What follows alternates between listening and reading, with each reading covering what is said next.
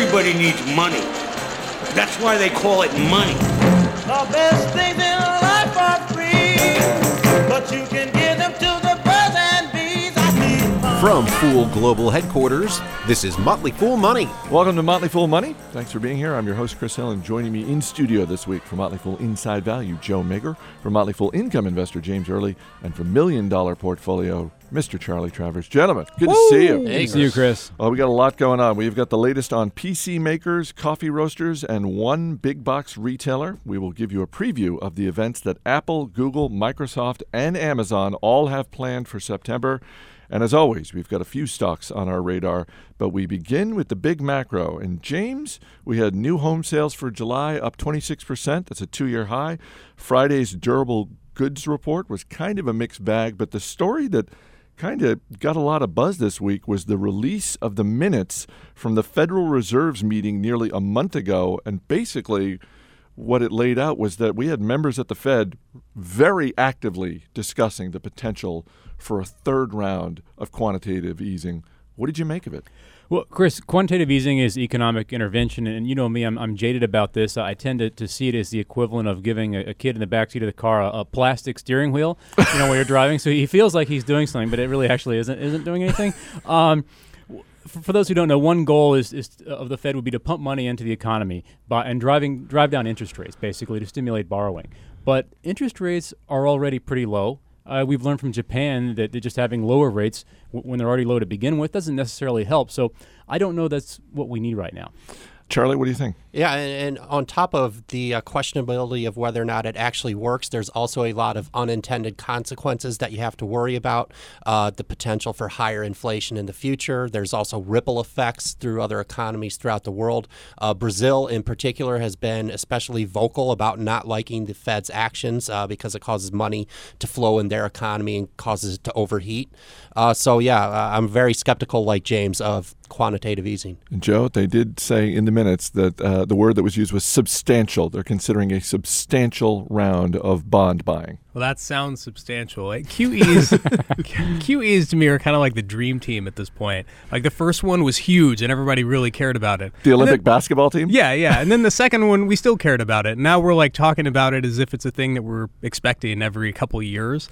This is definitely not something I'd like us to see pull out unless it's a matter of last resort. James, what should investors look for next? Is it the next jobs report that comes out in early September? Actually, yes. Jobs are something that's real. It's tangible stuff. Nobody disputes the power of employment. That's what's going to pull our economy back. The Federal Reserve also announced this week that it has sold the last of its investments related to the AIG bailout. And Joe, sold at a profit of nearly $18 billion. Yes. They know how to invest over there. Oh, they do. I'm going to talk out both sides of my mouth after criticizing bailouts and say this one was a success. In AIG's case, this is a good example of the government getting involved, and instead of just writing a company a blank check, coming in and being assertive about taking ownership of the business, having control. And what's happened is Bob Benmouche has come in and done an amazing job of streamlining AIG. He sold off 95% of the derivatives book that blew them up. So there are a lot fewer skeletons in the closet than there used to be. Overall, it's a much simpler, more profitable business, and it's great that the company was able to avoid imploding and the Uncle Sam's actually going to walk away with a profit. So, Joe, how much of a success can we declare given that this is a probabilistic situation? In other words, we didn't have this guaranteed outcome at the beginning. And, the government could have made a profit on cocaine smuggling, right? But they didn't do that. So just because they happen to make money doesn't necessarily make it okay. Somewhere?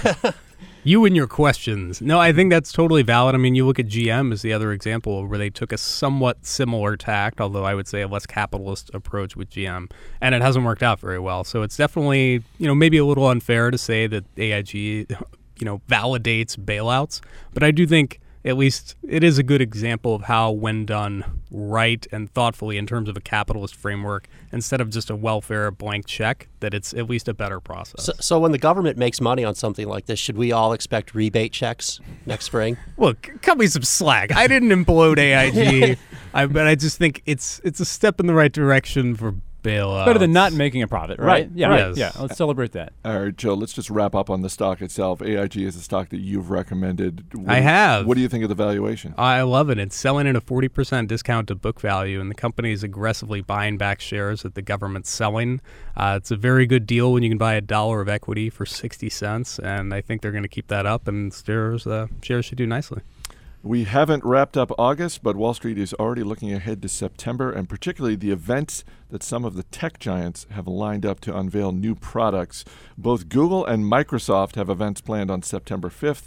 Amazon has one on September 6th, and Apple reportedly is planning an event for September 12th. And Charlie, there's a lot here.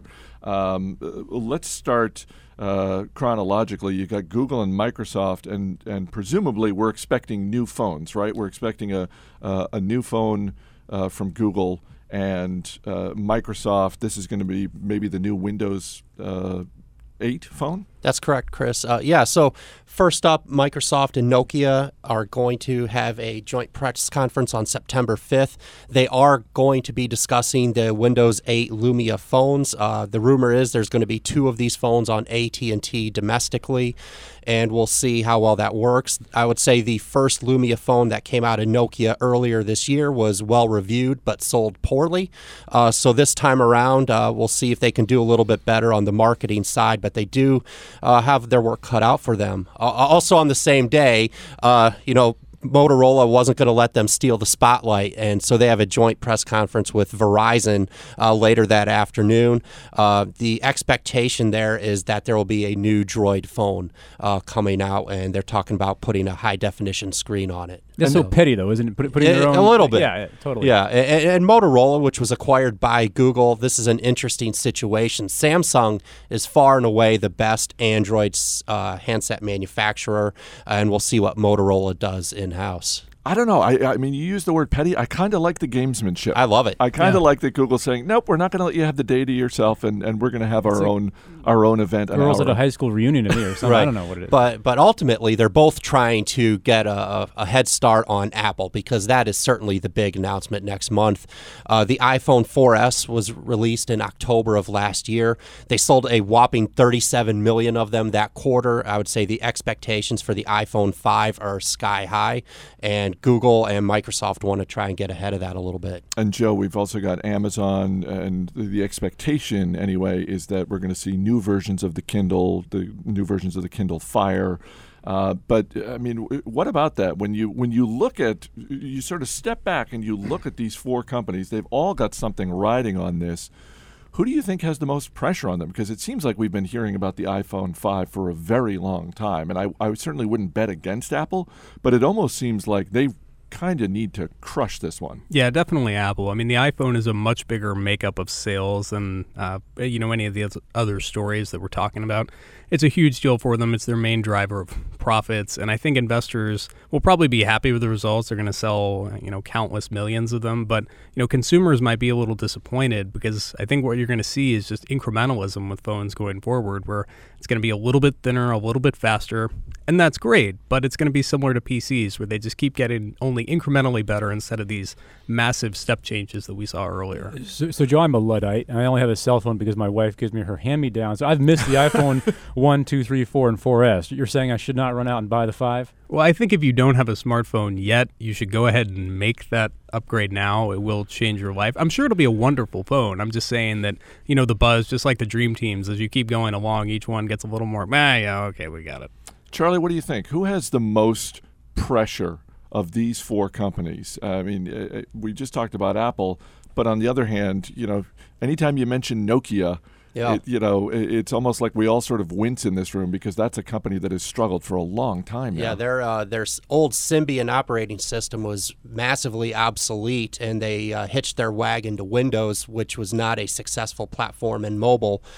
So you have 2 companies struggling in mobile, trying to make a go of it, and this is really their last-ditch effort, and we'll see what happens. But Apple, when you're in a situation where the bar is just miles off the floor, they really got to hit that. And because of what Joe was mentioning about how much of their profits are tied to its success, I do agree. I think they'll sell a ton of them, but they've got very, very good competitors trying to catch up. In terms of these 4 stocks, is any one of these events likely to move the needle significantly for any one of these stocks? What do you think? I would say Nokia's stock has been absolutely destroyed. If they come up with a phone that people are like, wow, this is really strong, that's the one that could rebound. The other ones are just too big and diversified. Joe, you agree with that? I think a Kindle Fire 2 that gets great reviews and comes out at an aggressive price point would move the needle for Amazon. James? I'm with Charlie. Everything's been Nokia has just been a disaster, so it has nowhere to go but up. But I still wouldn't hold it long term. Mm-hmm. Nowhere to go but up. Or but to down. zero. Dangerous word. You're right. Yeah. If anything happens, good. Yeah. Coming up, Best Buy's got 99 problems, but a new CEO ain't one. More after this. You're listening to Motley Fool Money. Then I asked him to tell me what was on his mind. He said, As always, people on the program may have interest in the stocks they talk about, and the Motley Fool may have formal recommendations for or against, so don't buy or sell stocks based solely on what you hear. Welcome back to the show. Chris Hill here in the studio with Joe Mager, James Early, and Charlie Travers. And guys, it was a rough week for a couple of PC makers. Dell and Hewlett-Packard both reporting weak earnings, and shares of both down about 8 to 10% as a result. Joe Mager, what is the story here? Well, both Dell and HP are trying to refashion themselves into little IBMs. The reason they're doing that, though, is because they're getting killed on the consumer PC side. People aren't buying PCs as regularly as they used to, so the refresh cycle is lengthening. And there's a lot more competition coming online from foreign manufacturers and iPads. A lot of people are just, maybe you've heard of them, but a lot of people are realizing, I don't need a clunky PC that takes a long time to boot up and breaks down on me regularly when I could just get an iPad, check the internet, watch movies, and do that really easily. And so they're losing a lot of share there, and I think you're going to see the PC market stagnant for a long time. And, those two guys are going to keep losing share and just keep scrambling to develop a model that works for them. In 10 years, is anybody even going to know what a PC is, Joe? I would say yes, but I think there's going to be a continuing market for PCs on the enterprise side, but they're definitely become much less relevant. When you look at these two companies, is one of them in better shape than the other, or are they both sort of struggling at the same rate? Well, if I had to choose, I would go with Dell, which I think is further along the continuum of death on the consumer PC side and has made good progress on services and also does not have Meg Whitman running it. Eventful week for Best Buy. On Monday, the big box retailer announced the hiring of a new CEO, Hubert Joly, previously the CEO of Carlson, which is the hospitality conglomerate that owns Radisson and TGI Fridays, among others. Later in the week, shares of Best Buy hit a 9-year low after quarterly earnings came in way below expectations. Charlie Travers, what do you think? It's an ugly situation, Chris, and I'm bearish on big box retail in general.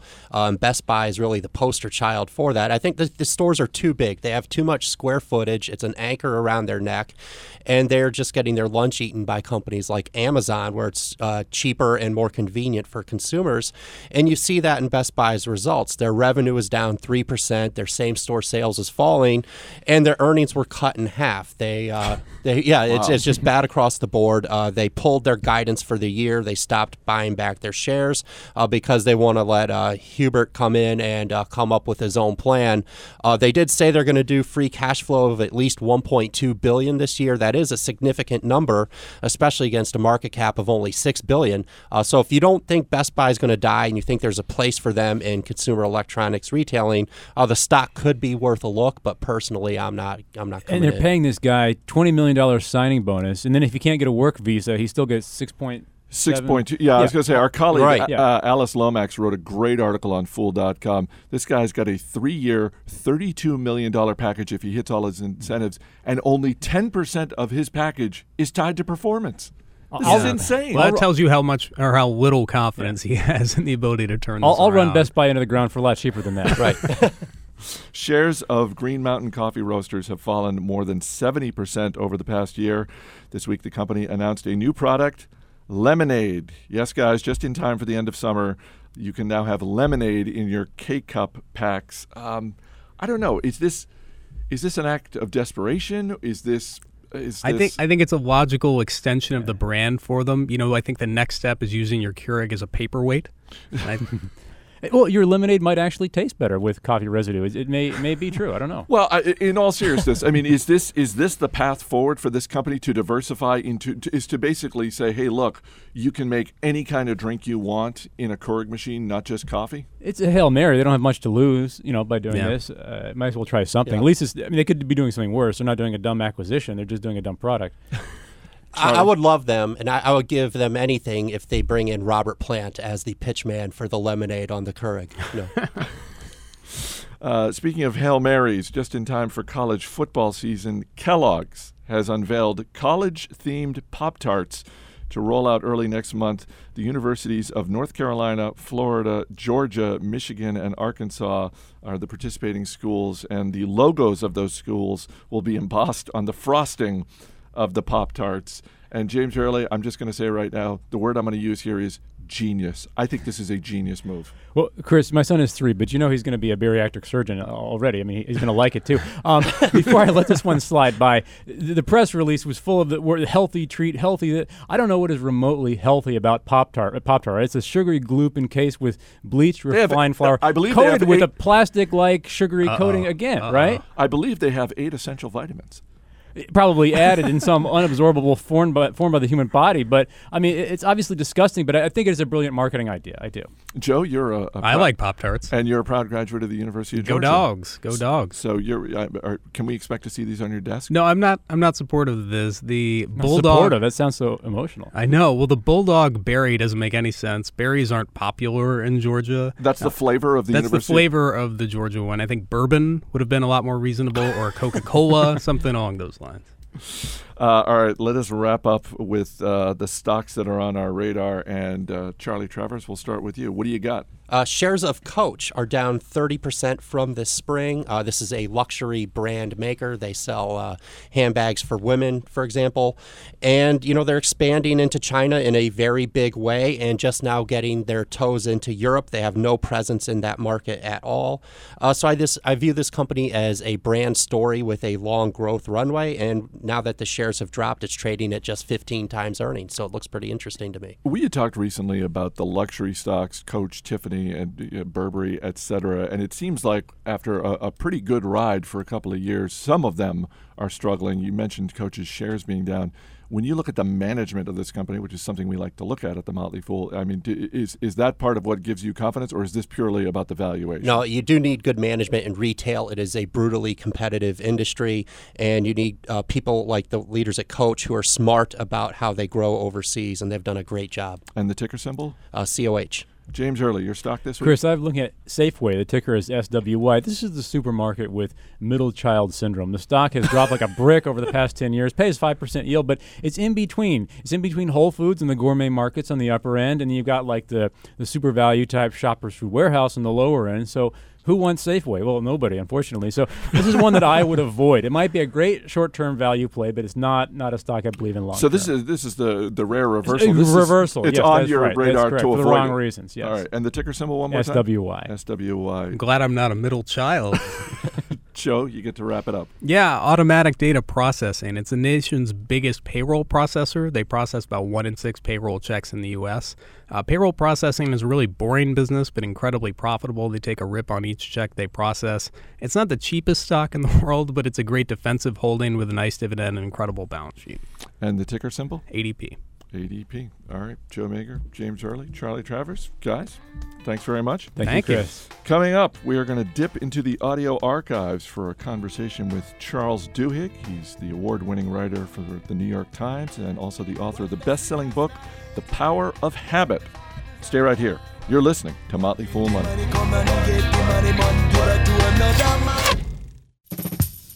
Welcome back to Motley Fool Money. I'm Chris Hill. Now, everybody has habits, but how much are companies trying to profit off of our habits? Charles Duhigg is an award-winning investigative reporter for the New York Times, and he's the author of the new book, The Power of Habit, Why We Do What We Do in Life and Business. Charles, thanks for being here. Thank you so much for having me. This is your first book. Why did you choose this topic for your first book? Well, I got interested in this about 8 years ago when I was a reporter in Iraq. And I met this army major down in a city named Kufa who his assignment had been to stop riots in the city. And so what he did is he took out all the kebab sellers from the plazas, and the riots ceased immediately because people would get hungry and go home. And I asked him, how did you know to do this? And he said, oh, the military is like this giant habit machine. And this just got me fascinated in it. And once I came back, I realized how much habits have to do with businesses and companies and organizations, and it just totally captivated me. So obviously, as a show that focuses on business and investing, I'm particularly interested in the habits that you point to in your book as they relate to business. So let's touch on a couple of the examples in your book, and the one that is getting all the headlines is this story that Target knew that an 18-year-old girl was pregnant before her own father did. Right. How does something like that even happen? So Target has this very, very sophisticated division that looks at shopping habits. And it's not just Target, it's almost every major company at this point, although Target's among the best at this. And they can actually figure out from your shopping habits if you're pregnant, if you're going through a divorce, if you're buying a new house. They are looking for these moments in your life when all of a sudden everything is kind of changing, because they know at those moments your habits are particularly flexible and they can get you to buy new stuff. And one of the comments you make is that pregnant women are the holy grail. Right. I'm assuming that's for any business, not just Target. But any why business is that? At all. It's because when you have a new baby or you're pregnant, you're exhausted, right? Like, most people go to 5 or 6 different stores to buy all the stuff they need, but Target sells everything. And so they know that if they can get a pregnant woman in there to buy her diapers and formula, they can get her to start buying her cleaning supplies and her clothes and her lawn furniture, everything. Because if you have a new infant, you are exhausted. All that you want is to go home and fall asleep. So Target wants to get at you before everyone else when they know that a baby is on the way. Well, I think sort of the average consumer is used to the basic proposition of going to a store, that stores are collecting information on you, and that certainly in the case of grocery stores, you're getting discounts, you're getting coupons of the things that you buy. But how does a company like Target walk the fine line between offering discounts, sending coupons out to entice pregnant women into the store without, for lack of a better word, creeping them out? This is the biggest problem Target has, right? They actually, when they sent out these ads at first to women that they knew were pregnant, they would send them all the baby stuff. And the women would just get completely freaked out. They wouldn't come into the store because it was obvious Target knew they were pregnant and they had never told them. So one of the executives said, let's try an experiment. And he sent out a small number of ads, flyers, that had coupons for diapers right next to a lawnmower, and then coupons for formula right next to wine glasses. So that to the average viewer, it looked like the baby ads were all random. And it worked. With the women who got those ads in the mail, looked at them and said, oh, everyone else on the same block must have gotten the same ad, and I need these coupons for diapers and formula, and they came in and used them. So Target had to camouflage what it knew. And if your kid, let's be honest, if your kid is drinking baby formula out of a wine glass, then there are other issues going on. Then that's an interesting household.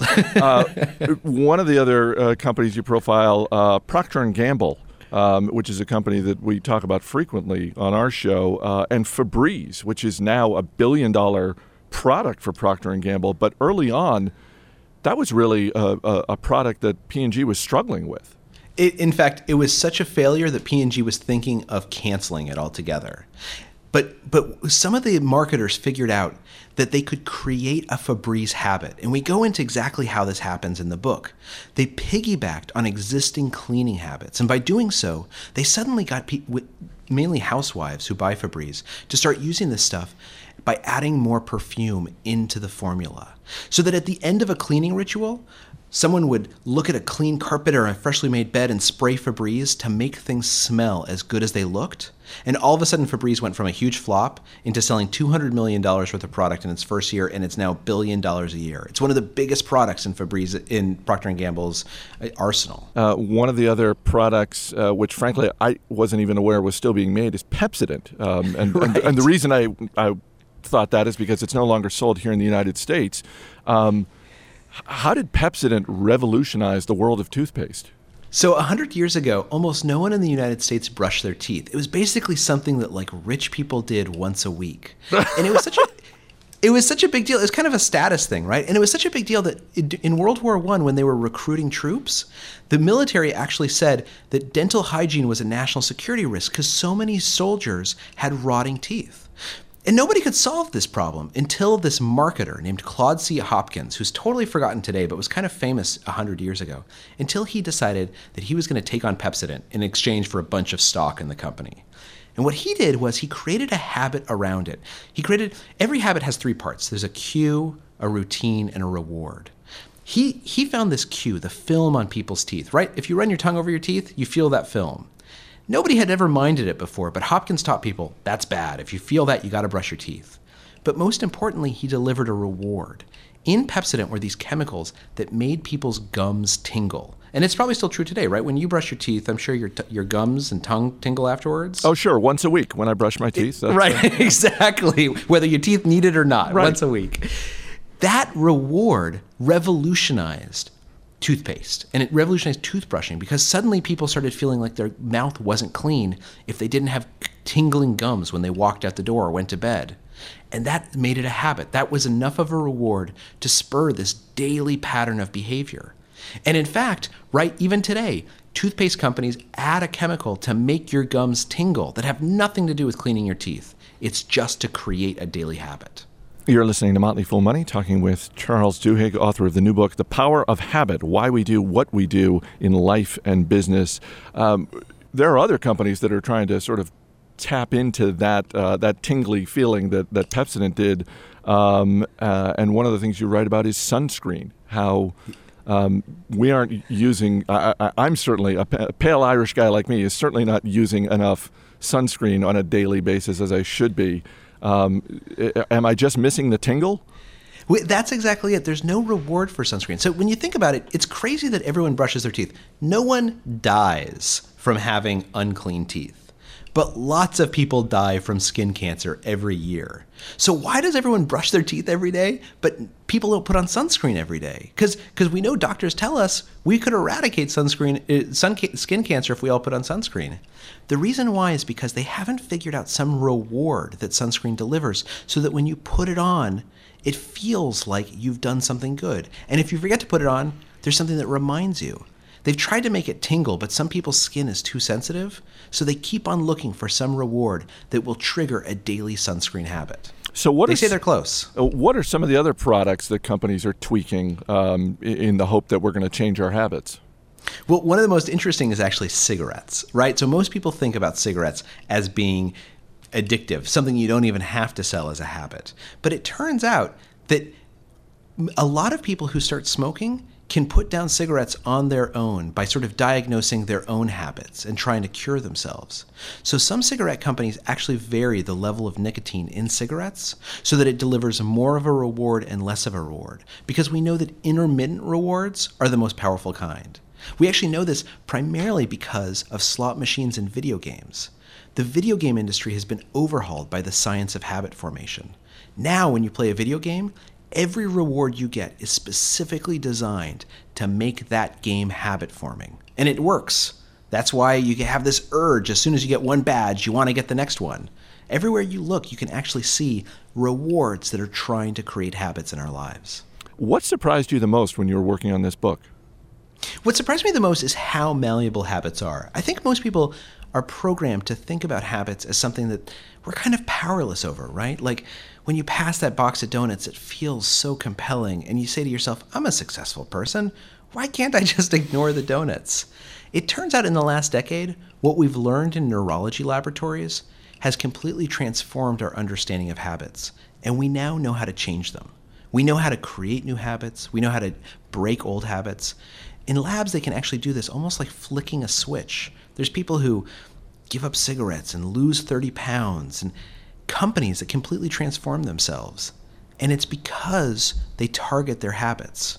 We're not prisoner to them. We know how to change them now. So what's the key to changing your habits? The key to changing your habits is understanding this habit loop, that every habit has a cue, a routine, and a reward. And most people, when they think about habits, they focus on the behavior, the routine. But that cue and that reward is really, really important, because that's how you influence the behavior. I kind of have an example, like a personal example. if it's interesting to you. That was going to be my next question. What if any habits of your own changed So during there's the a lot of process? I've actually lost 21 pounds in writing this book, which is great for it. I had 21 to lose, so it was nice. It's nice to do. And I had this bad habit when I started working on the book that every afternoon I would go up and I would get a cookie from the cafeteria and I would chat with my colleagues. And this would drive me crazy. So every time I was talking to a psychologist, I would ask them at the end of the interview, so how can I change my habit? And what they said was, you have to diagnose the cue and the reward and then shoehorn in a new behavior. So I started paying attention and I realized that every time I had a cookie urge, it was usually between 3:15 and 3:45 in the afternoon.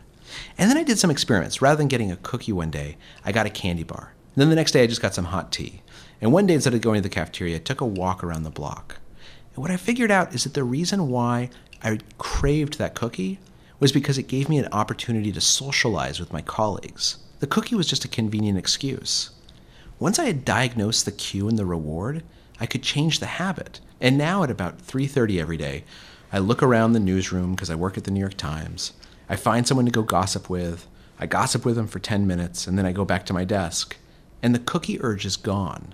But I would have only known how to change that habit by figuring out the cue and the reward. And that's kind of it gets a little bit more complicated. In my book, I go into all the details of how to diagnose the cue and reward and how to change them. But that's kind of the lesson here, is that you can change any of them once you figure out how the habit works. The book is The Power of Habit, Why We Do What We Do in Life and Business. It is on sale now in bookstores, on Amazon, on BarnesandNoble.com. Charles Duhigg of the New York Times, thanks so much for being here. Thank you for having me. Coming up, financial tips from retirement expert Robert Brokamp. Don't go anywhere. You're listening to Motley Fool Money.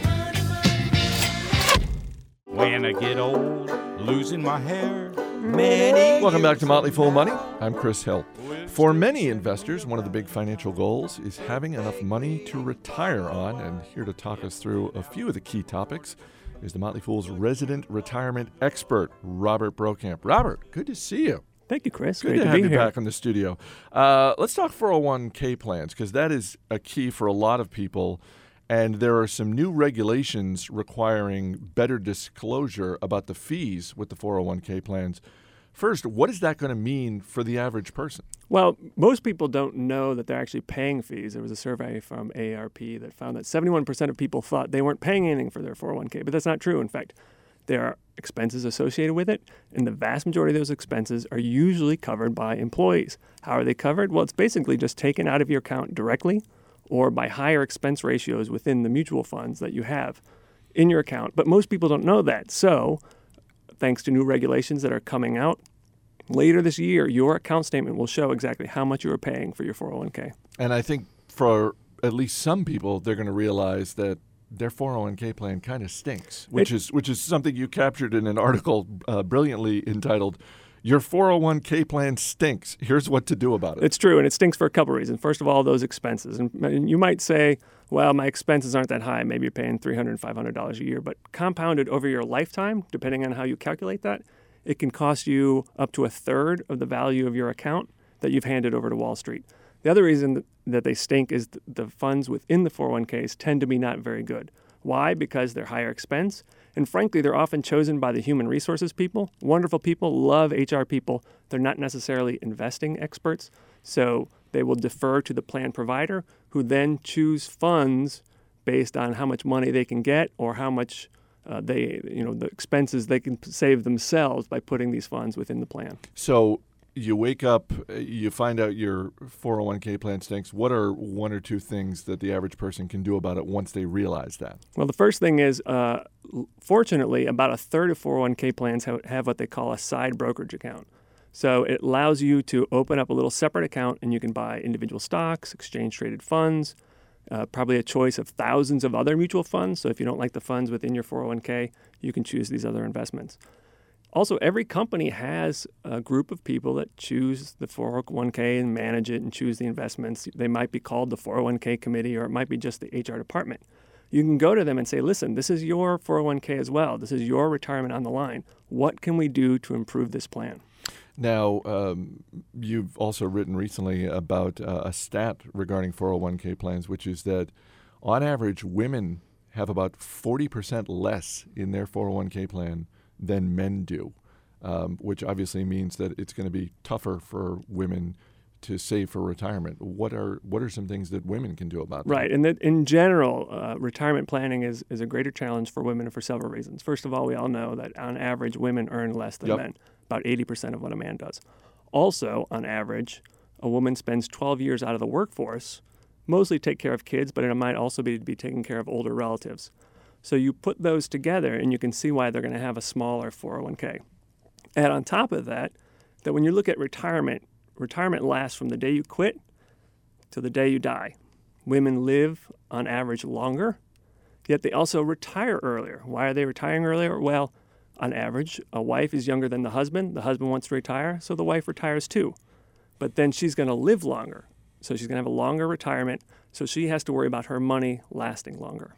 So a couple of things that the average woman out there can do to maybe do a better job of saving for retirement? Well, first of all, don't retire just because the husband is retiring. Do your own analysis and say, okay, if something happens to my husband, if my husband passes away, will I still have enough money to be retired and be safe and secure? Also, many studies show that on average, financial literacy is lower for women, and that they defer the financial planning to the husband. This is partially a generational issue. It's much more of an issue for my mom, who's in her 70s, than younger women, but it's still an issue. So take control of your own finances, know what's going on with the financial planning, so if something happens to your husband, then you can take over. And the reverse is true, of course, too. There are plenty of situations where the wife is doing all this.